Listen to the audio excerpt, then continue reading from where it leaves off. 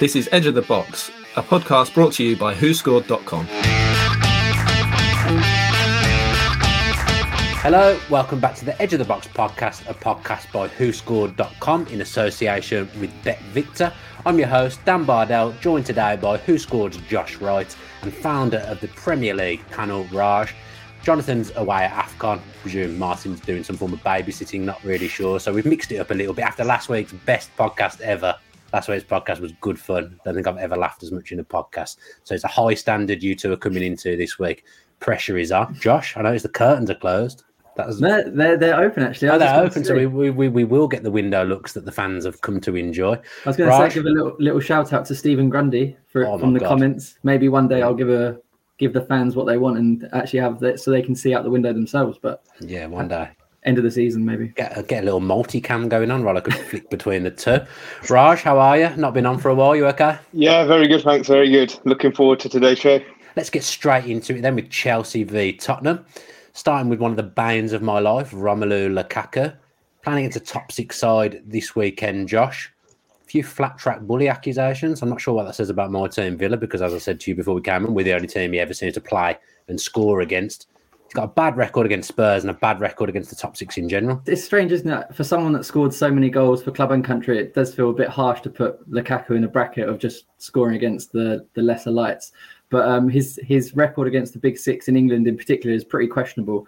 I think Lukaku's superb, but sometimes I do feel a bit disappointed in him. I feel like he doesn't make the most of his physical attributes as much as he should. To me personally, there are two scenarios where I think that Lukaku's at his best, and one is when the ball's played into his feet, he's got a defender on his back and he can pin them and spin them, either shoot or pass it out wide, as we saw for his first goal against Arsenal at the start of the season. Or I quite like it when he's dribbling into space down that right channel. I used to like when Roberto Martinez used to use him out wide on the right occasionally. But we've just not I really like that. Just the way he bulldozes his way through defenders. But we've not really seen any of that since the Arsenal game in particular for Chelsea this season. And yeah, his record, as you said, against the big six in general was pretty bad. All in all, he's got 21 goals in 94 appearances against the big six in his career in England. And that's even worse since he's left Everton. It's just 2 goals in 35 appearances. At Manchester United, it was really bad. He only scored 1 goal in 1,747 minutes against the big six. So that's 24 appearances, 1 goal. And that Dan James equaled that record at 7 minutes into his Manchester United debut. So it hasn't been great, to be honest. And it's Tottenham this weekend, as you said, and he has got 1 goal in 16 previous appearances against them. So if you're looking for him to get some confidence back, maybe it's not this weekend. Talk about that pin and spin. I'd say it's quite like a basic move that, yes, you can do against Mari, against Arsenal at the start of the season, but it isn't really going to work against most Premier League centre-halves. And it hasn't done, really, has it? I'll let Raj go in after this, but I just think that I just don't think he's really had the opportunity. Often it just looks like he's in a completely different wavelength to the rest of his Chelsea teammates. It was picked up on comms a few times against Brighton in midweek. But yeah, he doesn't really seem to have had the chance to do that. I think he can do it against the Premier League defenders because he is that strong. But yeah, we've not seen anywhere near enough of him in recent weeks in particular. Raj, what are your observations of Lukaku at Chelsea compared to the Lukaku that we saw absolutely rip it up for Inter? He was so good to watch at Inter. Chelsea aren't good to watch in general at the moment, a real turnaround poorly for them. But what is it that's different? Yeah, I agree with you. I think I've been really disappointed. I thought he was going to hit it off really coming back to the Premier League. But I think, as you say, there are a few differences between Inter and Chelsea. I think Inter, first thing to mention is he was the key man at Inter. Everything was built around him and to suit his game, including the tactics. And you saw that in that interview he gave. He did have a bit of discontent about the tactics not really suiting him as much. I think if you look at Inter, Conte's tactics were heavily based on transitions. Lukaku would often be stationed on the halfway line or slightly ahead of that. And Conte would want all his players to feed him the ball directly. And as Josh said, the pin and spin was brilliant. And also around that, Lukaku often had players around him who could play short combinations of the likes of Lautaro. He was always in a strike partnership with Lautaro. Lautaro would be there to just have that wall pass that Lukaku could play off him. So it's not too complex what he expected of Lukaku, but everything did go through him. And then the other thing that Josh mentioned, those runs into wide channels. Conte loved hitting that right-hand channel with Lukaku running into it from the back. The likes of Bastoni, De Vrij, they used to ping that ball into that right-hand channel, and Lukaku fed off that and scored a few goals from it in transitions as well.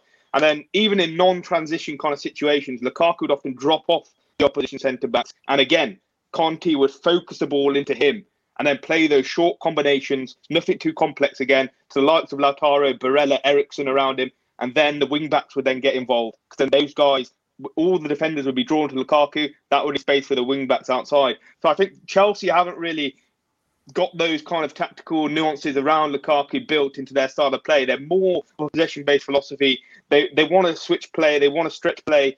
But it's not all focused on into Lukaku and using his strengths. So especially when Tuchel's used a one-man attack in a 3-4-3, which has been his most common used formation this season. And it doesn't suit Lukaku's combination play in terms of keeping it simple for him. It expects a lot of him in terms of spinning, playing good little passes into the wing-backs himself. But Lukaku, that's not his strength. He wants the game simplified for him.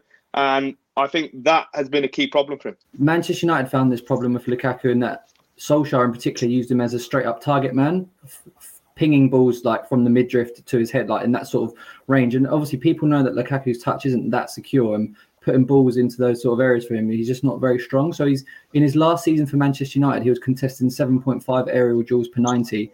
That dropped to 3.3 per 90 in Inter's title-winning campaign. And this season as well, it's gone back up to 6.2 at Chelsea. So I don't know whether they're just supplying Lukaku wrong. They're trying to get him to engage in these aerial duels where many people think that he should be really good in the air, but he's generally not that strong outside of the penalty area and holding the ball up in those sort of positions. And the partnership factor that Raj spoke about is so true. Him and Lautaro combined for 8 goals in Serie A last season. Lukaku had 11 assists on his own, and Lukaku's not got 1 assist this season. And he's not built up any sort of similar rapport with any Chelsea player. And I don't think he's been helped by Tuchel likes to rotate those players in and around him. And I get why he does that, because they're a big squad and there's a lot of spinning plates to keep up. And I think Tuchel's only repeated the same front three in one of Lukaku's last 7 starts. So he's not really had that time to gel with any of the players. And they're obviously also different. Pulisic is nothing like Ziyech. Werner's nothing like Havertz. So I think Lukaku, I agree, he needs to do more, especially in the Man City game when balls were fed to feet. He was pretty poor. But I do think there are other factors that just aren't really helping him in that respect. Well, let's all do this. What would the best front three be for Lukaku? So we assume Lukaku's there. We're picking him. We're putting him in the team. What other two would you have there with him to make him the most effective? Yeah, I quite like the setup versus Chelsea actually played against Spurs in the first leg of the Carabao Cup. Tuchel slightly changed the formation. It was a 3-5-2 off the ball. So Ziyech dropped in as a wing back, as a right wing back. But then on the ball, it then kind of transformed to the 4-2-2-2. So Lukaku then had that partner with him up top. It was Kai Havertz against Spurs. Havertz actually scored in that game. And then behind him, he had Ziyech and Mount as 2 kind of inside 10s. And I think that kind of did kind of play to Lukaku's strengths a bit. Lukaku wasn't fantastic, don't get me wrong. But I think that setup's quite good because Havertz can take care of that more complex link play, which Lukaku doesn't really thrive at. And then he's still got Mount and Ziyech buzzing around him as well. So I think when Reece James returns, when Ben Chilwell returns, that will kind of facilitate a back four kind of setup on the ball at least. And I think that might be the best tactical system for him. I was going to say Lukaku with Havertz and Mount behind as well. And I think what you just said about the wing backs, Reece James and Ben Chilwell was so integral to the way that Chelsea transitioned up the pitch and brought their forwards into play. And Marcus Alonso isn't up to the same level as Ben Chilwell, and obviously there's no real replacement for Reece James in that right hand side. They've tried with different players, but it's not really been as effective. And I think at the start of the season we had Lukaku had all the momentum as he came back to Chelsea. It's obviously not turned out to be the romantic move that we were led to believe. Whereas Harry Kane, his opposite number this weekend, all the momentum was against him because he didn't get his move.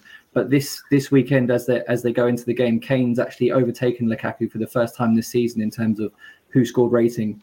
Kane actually had his best performance against Leicester since March last year. So things are, as you said, things are going against Chelsea and things are going in favour of Tottenham. It's interesting you mentioned that Kane factor against Leicester. I think there you see what Kane has over Lukaku, for example. You see that assist for Stevie Bergwijn last night. Lukaku doesn't have that in his locker. He span away from his marker and played a brilliant through ball in behind. Kane can do that kind of more complex link play. Lukaku really can't do that. He needs to be kept more simplified. His role needs to be kept more simplified. I actually think Lukaku would have scored a hatful for Spurs last night. That type of game. Kane missed a lot of chances in that match. I think Lukaku would have. That's the kind of game that suits him, isn't he? He was almost Kane had the space to run into, and he had a one-on-one that he missed over the way, the headers that he missed as well. I actually think Lukaku would have scored a hatful last night against Leicester. Martin and I actually had this conversation earlier in the week that whether like an entire hypothetical situation, but whether Tottenham and Chelsea would just do a straight trade for Lukaku and Kane, and whether that would suit either side. If you take the feelings and the prices and the age out of consideration, just if you were to put a straight swap in, who would like no one would get a bad deal out of that. We didn't think. I think Conte would be quite pleased to work with Lukaku again. Yeah. What you've done there, though, Josh, is you've completely ruined what I was doing, because Martin told me that he wanted that in the script and you didn't. So I was going to pretend that I thought about it on the spot and prank you, Frankenstein, Frank Sinatra, but I didn't get to do it because you brought it up. So you ruined it for me. It's ruined a bit of fun. 4D chess from me there. I knew it was coming. Well done. Raj, what do you think? To be fair, Kane's looking good again now, actually, so Conte might not take that swap, but would they suit the other team better? I definitely think so. Spurs already look so dangerous in transition, as was Conte's Interway. You see the 3 goals against Leicester yesterday. They were scored rapidly after just winning the ball back. And that's what Conte excels in. And that suits Lukaku on the counter-attack. Kane as well, he looks like he's adapting well to it as well. He got his goal and assist last night. But yeah, I think that swap would actually work out pretty well, to be honest. It's not one that I particularly see happening. That's the reason why That's the reason why I wasn't on that same wavelength as having it in the pod. I did say to Martin, I didn't know Josh was the boss. I wasn't aware of it. I thought Martin was the boss, but I didn't know you'd overtaken him, Josh. I think it's just because I'm on the show today. Oh, yeah, but everyone likes it when we swap you for Martin. Everyone enjoys that. Great game last night. I don't know if either of you watched the Spurs game or watched the Man U game, but I watched that Spurs game. Spurs created so much in that first half. So many chances. I still can't work out what they're doing. I can't work out if they're good or not. There's some players in there I'm really unsure of. Emerson Royale at right wing back. Jeez.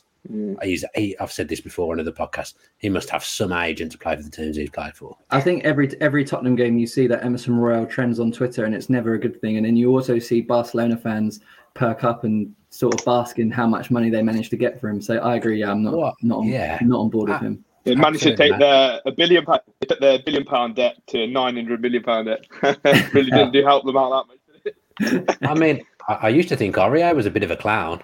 But I think he might be better than Emerson Royal. Don't get what he offers at all, especially going forward. He just knocks the ball out for a throw-in or knocks the ball out for a goal kick.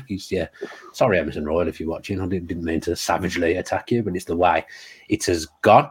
What are Spurs lacking, Raj? If they could get any position through the door in January, what position would that be? So obviously you mentioned Royal, right wing back could be a potential one, but I think they're lacking that creative spark in midfield, to be honest. Lo Celso hasn't really hit it off. Conte's given him a few chances now. Even in the cup, he didn't look that great. Tanguy Ndombele looks like he might be on his way out. I think I saw something that he might be on PSG have inquired for him on loan. So I think they could do with a body to replace those two, really. In that right-sided 8 position, obviously, we saw Nico Barella excelled there for Conte. Someone in that position, I think, would be a game-changing signing in the top 4 race. Give me a bet builder, please, Josh. So we've gone for it's 3 legs. This one, we've got the first one is Marcos Alonso to be carded. He's already been booked 5 times this season. Tuchel just can't really rotate him at the moment, so he's beginning to look a little bit leggy. So he's one of them to be carded. We were going to have Emerson Royal to be carded, but we think that he might be dropped now after coming off at half-time in the week. Doherty was definitely more effective than him. Yeah. And to be honest, just on Doherty, I'm just a bit surprised that he hasn't, his Tottenham career has gone so badly. Didn't get a look in under Mourinho after being signed by Mourinho. Obviously, surprisingly, Nuno didn't fancy him at all when you thought that would be a good combination again. And Conte doesn't seem to like him. I think he certainly offers more than Emerson going forward. But maybe they're just not so sure about the defensive side. Maybe once Romero comes back and that defense is a bit more solid, maybe he'll start playing again if they can't sign another one. But so it was going to be Emerson Royal, but we've gone for Japhet Tanganga. He's committing the most fouls per 90 of any centre-back by distance in the Premier League this season. I also play football for his brother's team, and his brother gets booked a lot. So So we're going to have him in there. Tell us more about that, please, Josh. I'm just move away from them. I'll finish your bet builder and then I'll come back to that. Okay, so it's Alonso to be carded, Japhet Tanganga to be carded, and we've gone for Chelsea to score a header. We found the goal scorer market for a particular player quite tough for this one, just because Lukaku's obviously out of form and there's only really Kane from Tottenham, but the odds aren't particularly great for that. So we've gone for Chelsea to score a header.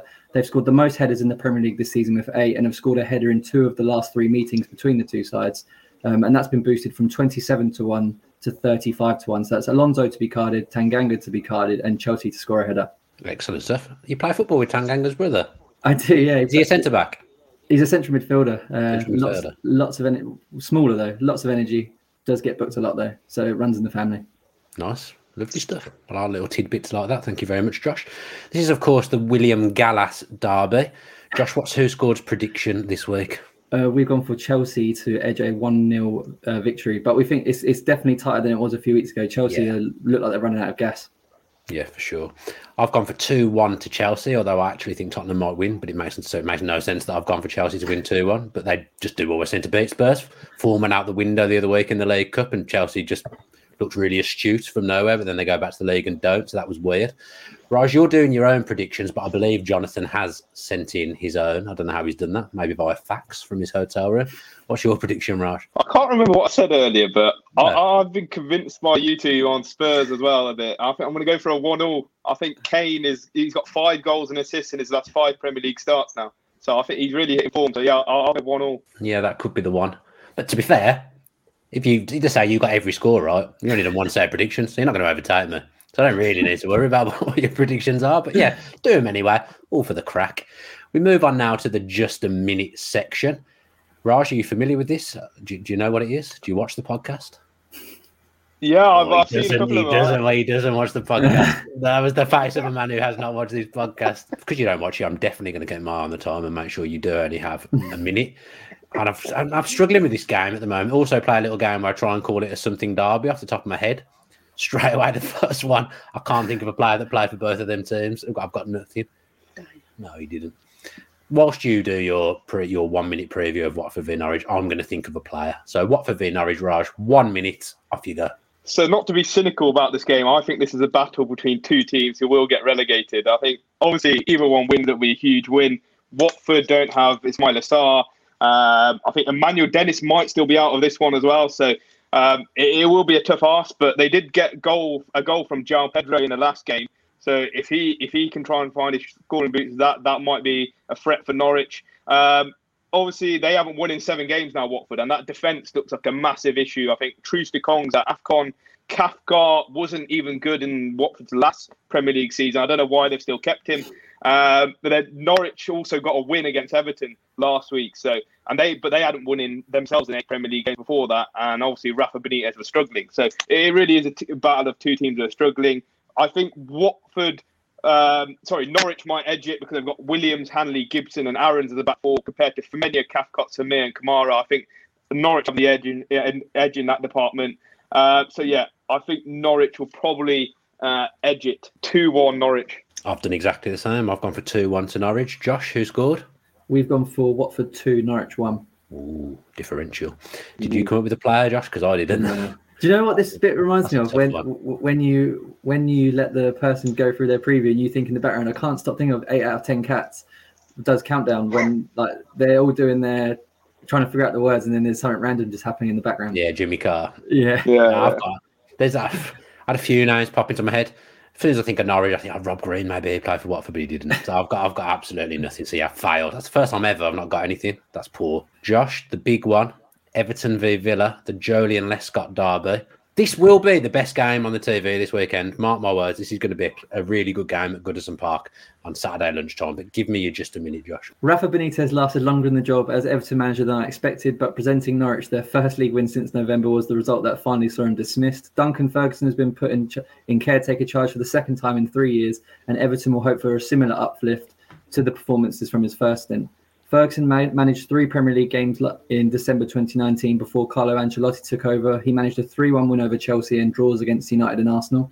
So you can certainly get a tune out of the players. In the opposite dugout, Steven Gerrard returns to Goodison Park for the first time as manager and can expect a very hostile reception as he did upon return to Old Trafford this month.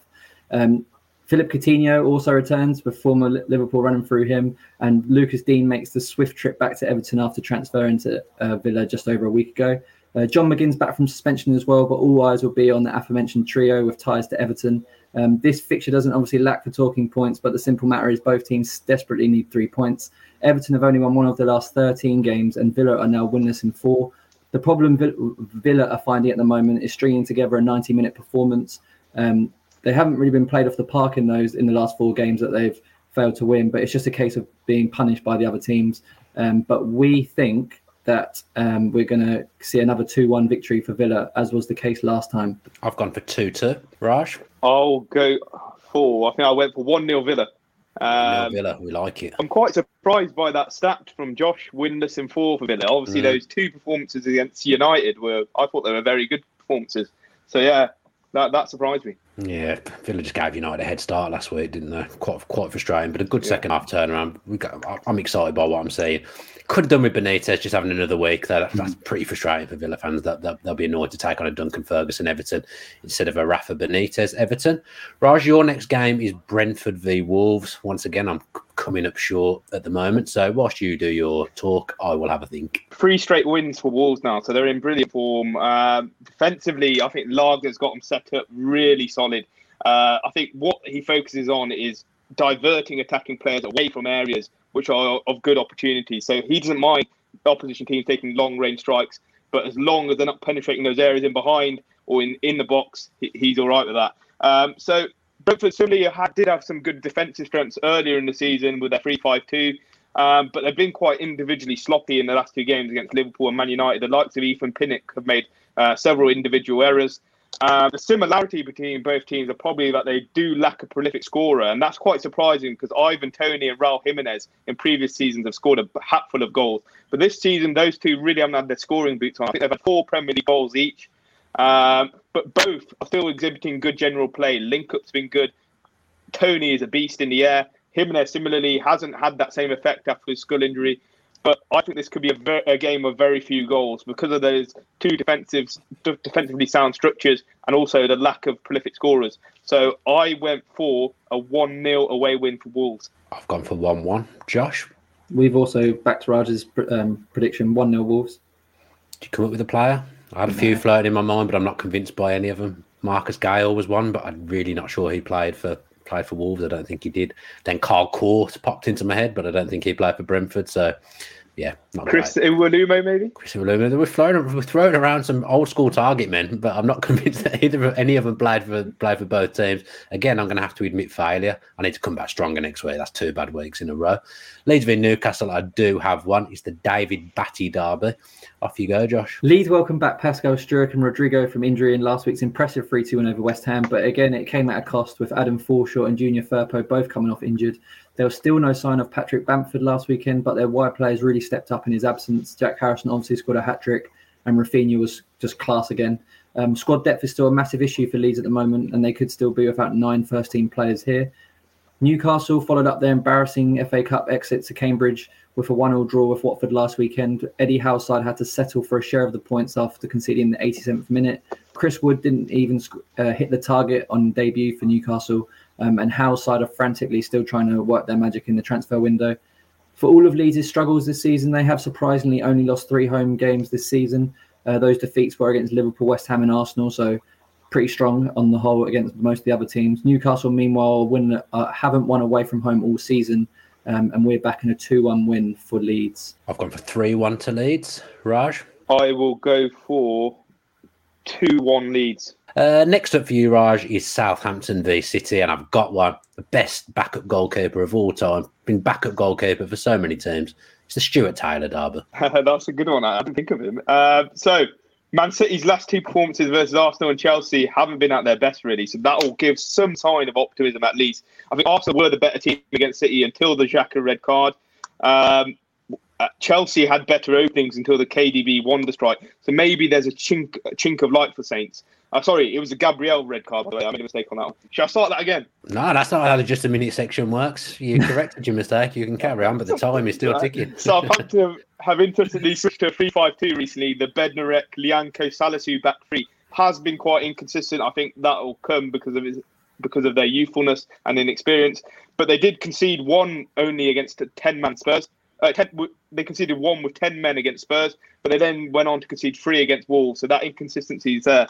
I think that's really the nature of what Hasenhüttl is working with. He's got quite a young crop of footballers and not much genuine quality.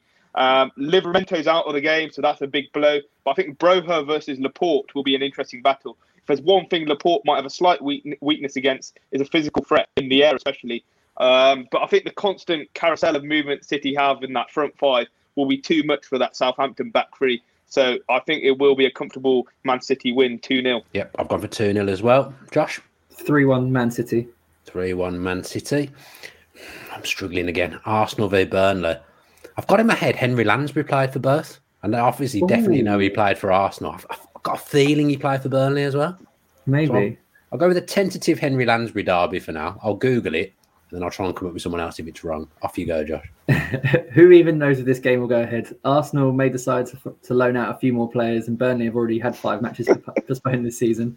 The Carabao Cup semi-final has gone ahead, so that's good from our perspective. Ghana's premature elimination from AFCON will also see Thomas Partey back earlier than expected, but perhaps not in time for this game. Granit Xhaka completes a 2-match ban, so he's also out.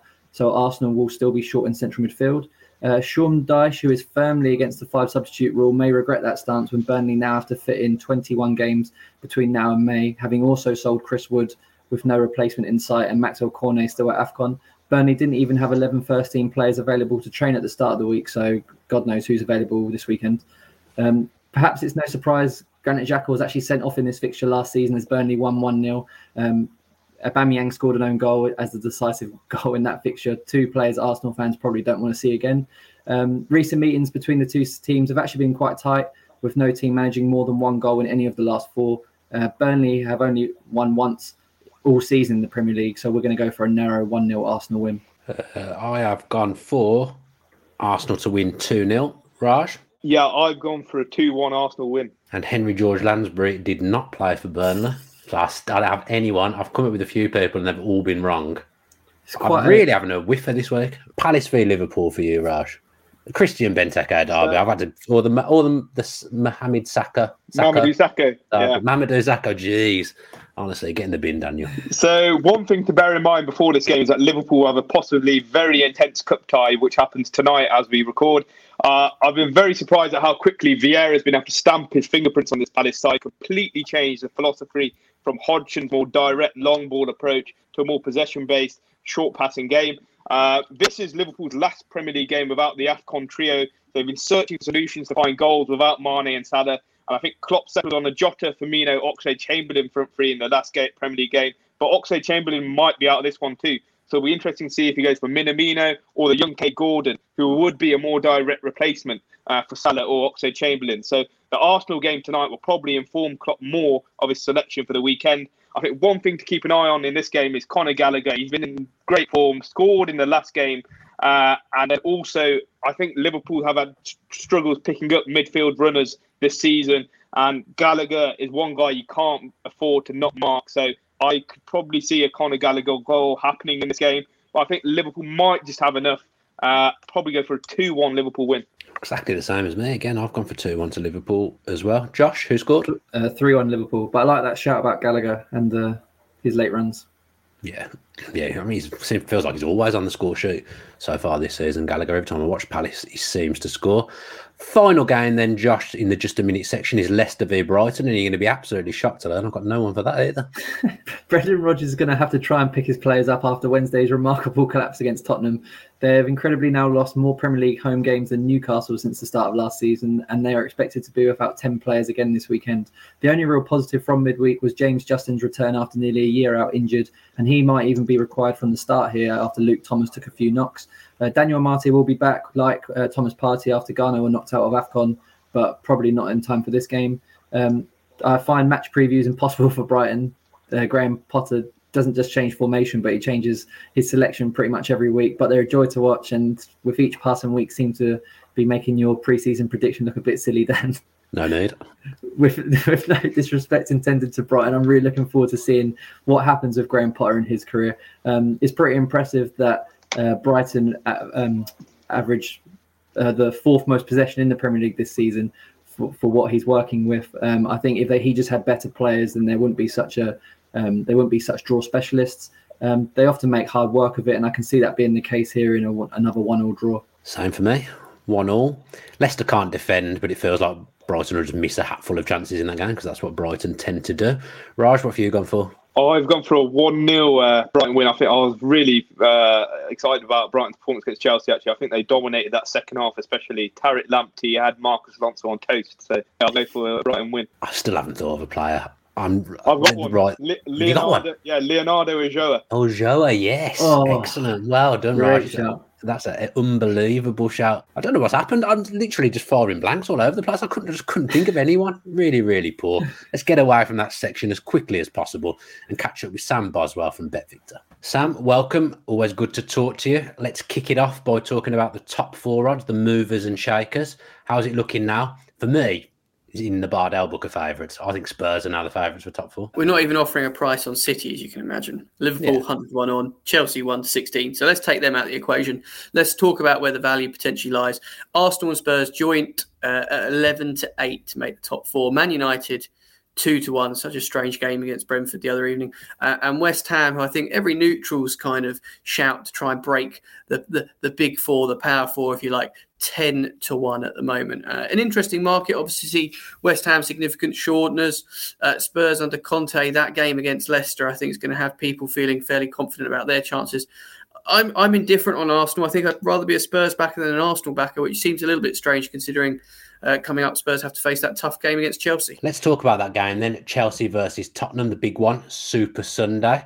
What's going on BetVictor there? What do you like the look of? Well, Spurs are a massive price to get the win, 17-4. The draw, 27-10. Chelsea, the home side, 13-20. I think something like 8 out of the last 10 games in all competitions have gone Chelsea's way. Just the one draw, and Spurs with the solitary victory in the last 10. Now, obviously, things have changed. A lot of the players have changed. Management have changed. They've had the cup games recently. I personally wouldn't want to read too much into them.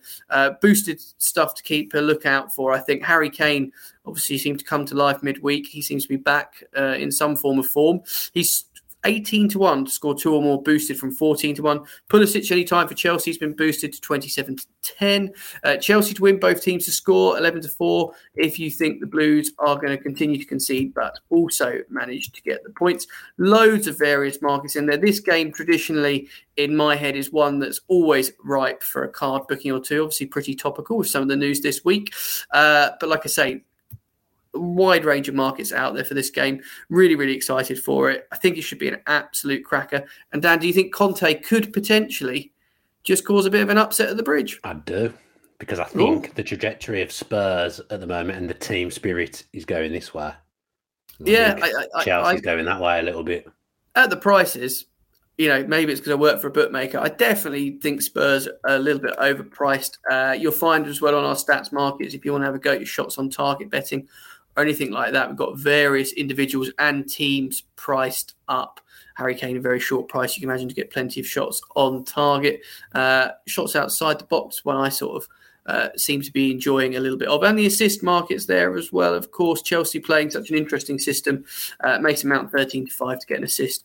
Could be a big game for him. I think he needs to find a little bit of form for me. Yeah, Rudiger to be booked is my absolute banker going into that game. Sam, as ever, always a pleasure to talk to you, and I'll speak to you again next week.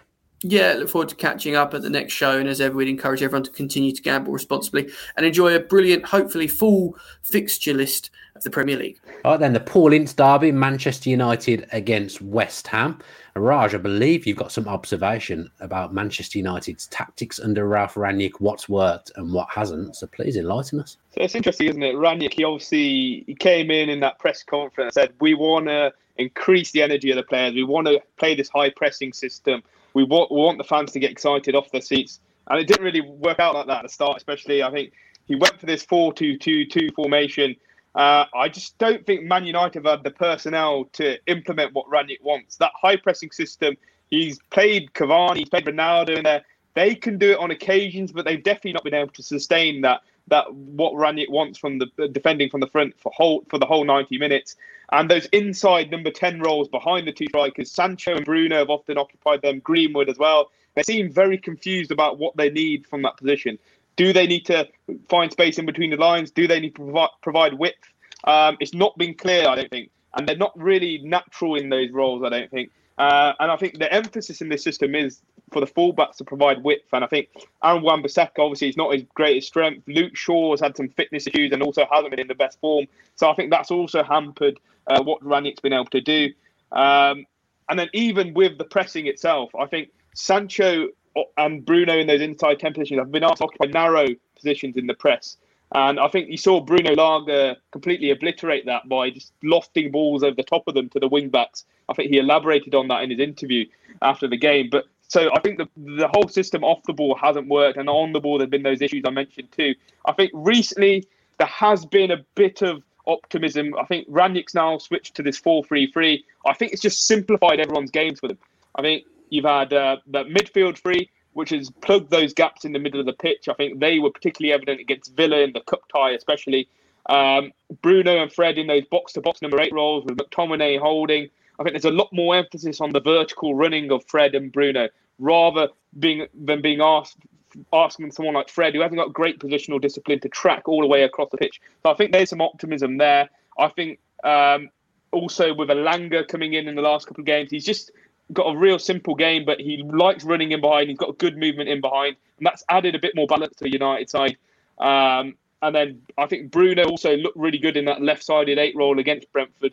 I think it was good to see that combination play with Ronaldo holding it up, flicking it on to Bruno, running in behind down that left-sided channel. And United need more of those kind of partnerships developing if they want to get in the top 4 race and want to finish in the 4th position. So, yeah, a bit of optimism after those very early struggles. Yeah, 3 academy graduates scoring for Manchester United last night as well. Thomas Frank was complaining about how much the Manchester United team cost, but the front 3, the ones who scored the goals, didn't cost a single penny. I think that's the only thing that Manchester United can say that they've done well over since Ferguson left, is that everything's been pretty much a mess on the pitch and off it, really. But the one thing that's been a constant is the flow of players from the academy. That's all that seems to be going right. But yeah, just as Raj said, that Manchester United, when Ralf Rangnick came in, his buzzword was control. He wanted Manchester United to be in control of the games more, but he's just simply not been able to do that. Across his 9 matches, Manchester United have had 121 shots and their opponents have had 122. So they're having control in patches, but elsewhere it's a shambles, really. And the players in the last 2 games, in parts of the last 2 games, it's been better, but other than that, it just doesn't look like the players are receptive to what Rangnick wants them to do at all. And my biggest concern was before Rangnick took over, and I've said it on this podcast before, that he's joined the club trying to transform a way of playing from one end of the spectrum to the other, with players with a totally unbalanced squad and with players who just aren't really suitable to that way of playing, as Raj said. And he took over in December after the international break, when it's pretty much the worst month that you can try and make any sort of changes. But yeah, I would say the positives have come in the last 2 games, but before that, it was pretty bleak. You know what I think? I think that players are tactically stupid. Name me a player at Manchester United you'd say he's good tactically. He understands the game well. I don't think there is one. I couldn't really, to be honest. I just think that there's such an attitude problem in the Manchester United dressing room. I think when it started with the 4-2-2 formation, there was so much pressure put on McTominay and Fred, because the 4 in front of them, just as Raj said, didn't know what to do and weren't really trying. Well, I imagine they were trying, but they just weren't carrying out any sort of tasks well. So that left McTominay and Fred at the base midfield doing way more than they needed to be doing, and that obviously put even more pressure on the defence, which was already fragile. So it's good that he's been that formation, because it just wasn't working. But yeah, I agree. And like with players like Cavani, he hasn't really offered that much in the last few games, because all he's been doing is running around. I think he ranks around the top for distance covered or forwards of players like Roberto Firmino. But if players like Greenwood and Rashford aren't following him behind, then it's just all pointless for him. And he just looks tired when it eventually does come to him. So yeah, I agree. There aren't many players that you could say look tactically on it. You just need someone in there. If let's say Jordan Henderson played for Manchester United, I feel like he'd be organising them and getting a bit more out of them as the captain on the pitch, perhaps. But like Maguire, for example, I don't think he's tactically that brilliant. And so you say about the attitude, there's almost I find there's a borderline arrogance with some of the Manchester United players. And that's the like, you need arrogance in the squad, but I think Not in the right way. Yeah, I agree. Yeah, I know what you mean. You obviously, like, Liverpool and Man City have an arrogance because they've earned that arrogance because of what they've done. Liverpool have won the Champions League, they've won the Premier League. Man City have dominated the Premier League. They have that arrogance because people go there and they're like, oh God, we've got no chance here. But with Manchester United, it feels like the arrogance is, oh, I play for Manchester United, so the history of this club means that we're just great and we don't have to do anything.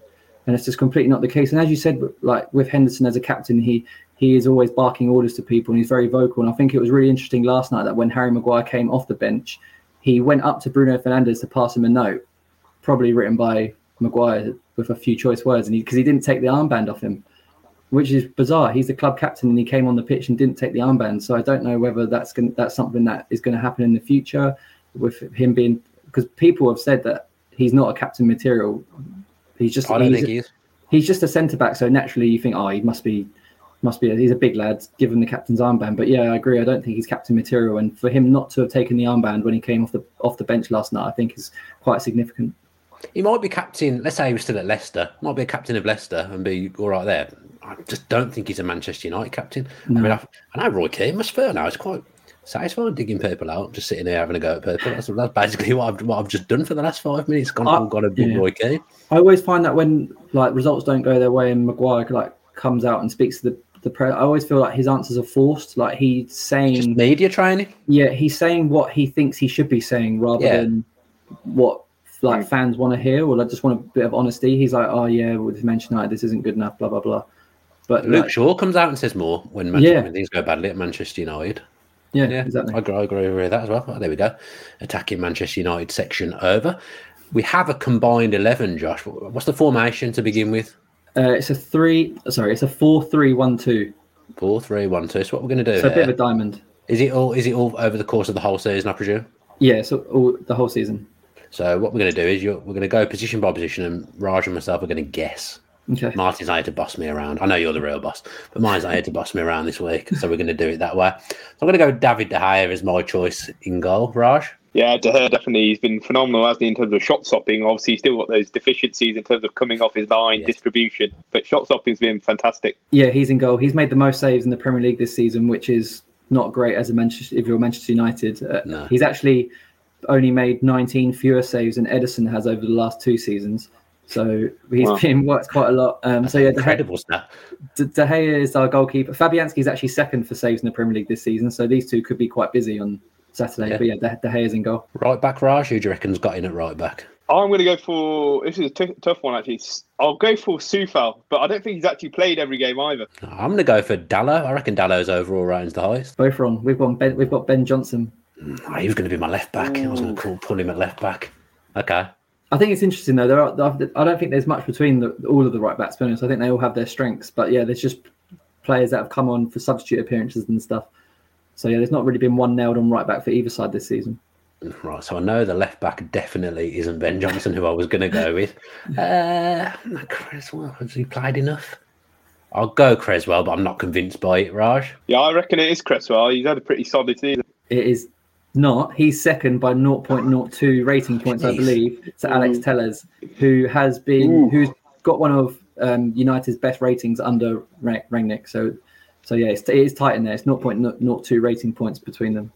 I should say to Raj, as we know he doesn't watch the podcast, usually injured players aren't included. Is that the case this week? It depends, because there's players in there who are meant to be back this weekend. Okay, fine. Okay. Centre-back pairing, Raj, have a go at guessing that. Let's go for Lindelof as one of them.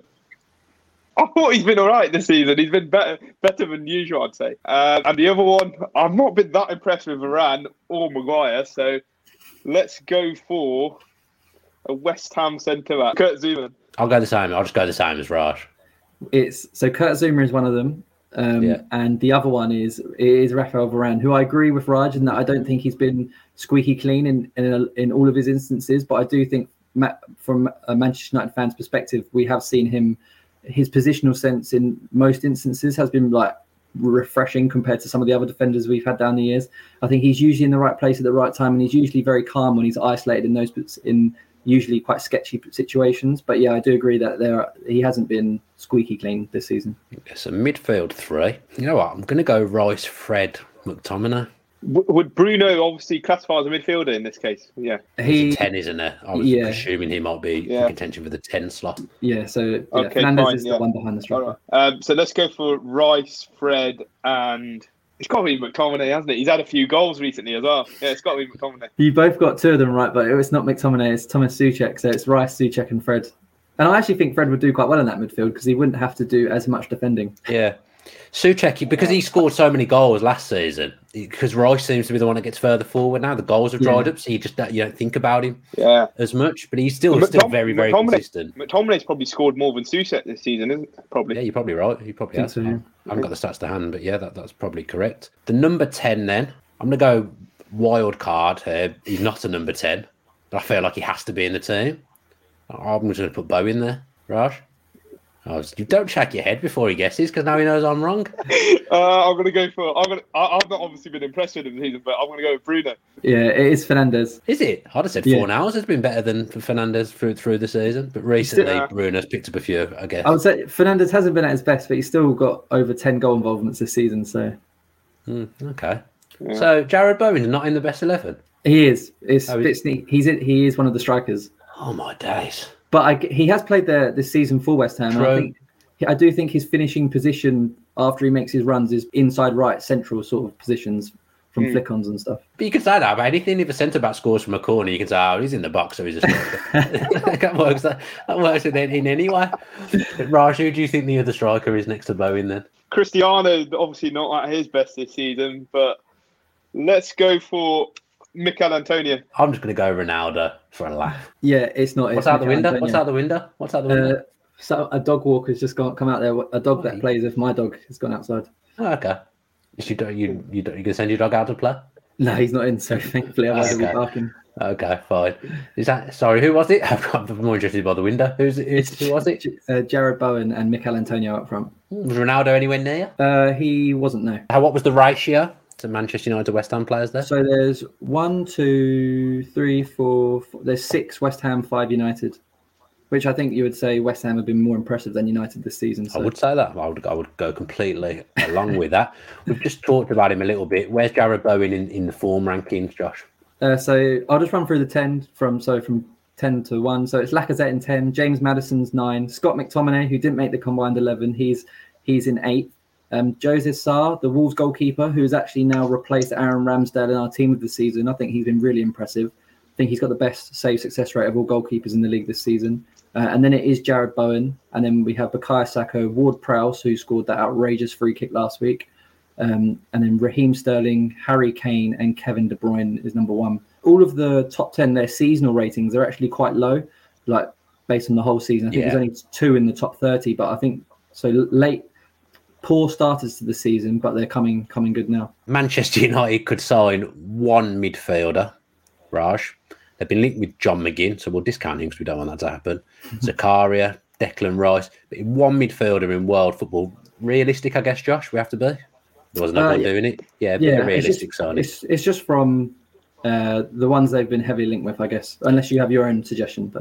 Who would transform Manchester United's midfield? I think this also slightly depends on who their new manager will be. I'd probably, after Rangnick, that is. So obviously Poch and Ten Hag are the main contenders. If it's going to be a Pochettino United, I would definitely go for Declan Rice. I think he likes having that pivot sitting there in the middle of midfield. And I think I think this guy's actually quite underrated. I quite like Fred as a player. I did used to question, why does Fred start for Brazil? And I started to watch a few Brazil games, and he is quite suited to that dynamic box-to-box role, making all those ball recoveries, a bit like Kante, but he doesn't have that positional sense. Rice definitely does. So I think Fred plus Rice could be a brilliant combination, and definitely something they'd look at if they get Pochettino. Maybe they'd go for somebody with better passing ability if it was Ten Hag to come in. Maybe someone like Bruno Guimaraes at Lyon. He's got a fantastic passing range. So yeah, those two would be the 2 names I'll be looking at. We don't really have a natural defensive midfielder. Nemanja Matic, if he was younger, would be perfect, but he's not, and he just can't get about the pitch. McTominay has actually been the top-rated player under Ralph Rangnick. I think he's got 3 who scored Man of the Match awards across the 9 games, but I do think that he's quite limited in what he does, and I think he has flashes where he's like a bull in a china shop. He'll win a few duels and then he'll dribble past 3 players. But there are only like a few moments of that in the game where it's not like a complete performance from him. And I agree completely with Raj about Fred. I actually think he could be quality for Manchester United if he was banned from entering Manchester United's penalty area. I think there's. Are you talking defensively or offensively? Defensively, yeah. No. There are so many instances. Every single game of Fred, he'll do something which makes you think, "Wow, well, how's he done that?" He never normally does that, and then he'll follow that up by doing something ridiculous. Like it happened in the Brentford game. He ducked a header. A cross came in, he ducked, Brentford had a chance, and then about a few seconds later, he tried an overhead kick on the edge of the box, which went about 3 yards, and then Brentford had another shot. So it's those inconsistencies which make Manchester United fans a bit nervy whenever Fred gets the ball around the penalty area. And so, like some United fans absolutely loathe Fred. They constantly don't understand why he's picked over someone like Donny van de Beek, but it's pretty simple that Fred does cover the ground really well, and he's good at that. We've seen that in since Carrick's little stint as interim manager. Fred in an advanced position works really nicely. He does break up the play high up. There's little risk when he's on the ball there, because if he does lose it, then there's still a long way to go for them to get to goal. But yeah, I would agree with Raj that I think Declan Rice would be my overall choice. I'm not convinced about Sakari. I think that's perhaps just more on their side trying to link Man United to him. Haidara as well. I think that's a transfer that has to happen now, or it doesn't, because Rangnick won't be in charge after this window or after this season. But just going forward I don't think they're going to sign a midfielder this month. I just don't think there's enough time. I just don't think they're decisive enough to make a signing. But the issue that Manchester United have is building attacks from the back with Fred and McTominay at the base, because neither are comfortable receiving the ball with their facing their own goal and turning. Someone like Tony Cruz can do perfectly, or players like that. So yeah, that's where Man United will come unstuck, I think, going forward. And Rangnick's very fortunate that he's not had to play one of the big teams so far this season. Yeah, Declan Rice would be a dream signing for Manchester United, but I think he's going to want to play Champions League football next season, so I don't see that one coming off at all. Let's finish with some Bet Victor treble tips, Josh. We've got a Saturday 3 p.m. treble. I'm going to have to try and remember what my leg of it is. So if you could say what Who Scores leg is, that would be a good start. Yeah, I'll just say that we've done 2 trebles this weekend, just because... I didn't know that. I was going to do the Sunday after, Josh. Sorry, just because of the postponement. So the Who Scored leg is, if I'm correct, I think we've gone for West Ham. Oh, we didn't do our predictions for that game. Oh no, I went for 2 on Manchester United. We've gone for 2-2 in that game, so a draw. I think I went 3-2 United. 3-2. Goals. I love it when I pick you up for correcting me on something that I don't need correcting on, and then straight away you have to correct me on something that I do need correcting on. So that's good. So we've got Saturday 3 p.m. treble, which we'll start with, and then we'll move on to the Sunday 3 p.m. treble. Unlike both of your tips, we've gone for West Ham double chance against Manchester United. So for them to either win or draw, based on Manchester United have only won 3 of their last 8 at Old Trafford, and West Ham have already won there this season already. So that was our leg. I believe you've gone for Rafinha. Rafinha anytime, yeah. Leeds are going to score some goals against Newcastle, let's face it. And Rafinha is usually on the scene. Yeah, and he scored in his last 2 against Newcastle, which you knew. Absolutely. And he's obviously Leeds' top goal scorer. I think last weekend we saw just how amazing he is. His weight of pass for some of the chances, and for Jack Harrison's, one of his goals was amazing. I think he just looks like, to me, a ready-made Riyad Mahrez replacement at Manchester City. I think they're very similar players. Good shout. And although I did actually think that he might end up at Liverpool, but leaning towards Mahrez replacement there. I think the last bit of the Saturday treble is Wolves to beat Brentford. Wolves have 10 points from their last 12 available, and only Norwich and Watford have lost more home games than Brentford this season. So that's been boosted from 9-1 to 13-1 by Bet Victor. Lovely. And the Sunday treble, I've gone for Leicester Brighton, both teams to score draw. Yep. Brighton, obviously the draw specialists in the Premier League this season. 7 of their last 8 draws have been score draws. Obviously was the case in midweek. We've also got Burnley plus 1.5, which means basically against Arsenal, which means basically Arsenal have to win by 1 goal. As we said in the just a minute section, recent games have been very tight between the two sides. The last 5 have only ever been separated by more than 1 goal. So yeah, generally tight games. I think Raj predicted 2-1 and we went for 1-0, so that follows in keeping with that. And then the last one is Roberto Firmino to score against Palace. He scored in 4 of his last 5 against the Eagles, and is obviously guaranteed to start this weekend because Mane and Salah are still away. And that's been boosted, from 18-1 to 21-1. And all of those tips can be found in the description, obviously, of this YouTube video. Very generous from Bet Victor there. That does us for this week's iteration of Edge of the Box. Thanks ever so much for joining us. And thanks to Raj for filling in for Jonathan and Josh for coming on board as well. Please subscribe to the channel with your post notifications on if you are enjoying the podcast. Let's get those subscriber numbers up. Have a good weekend. Enjoy all the football. And as ever, stay safe. I'm still trying to think of players that play for Burnley and Arsenal. Frimpong just popped into my head, but I don't think he played for Burnley either.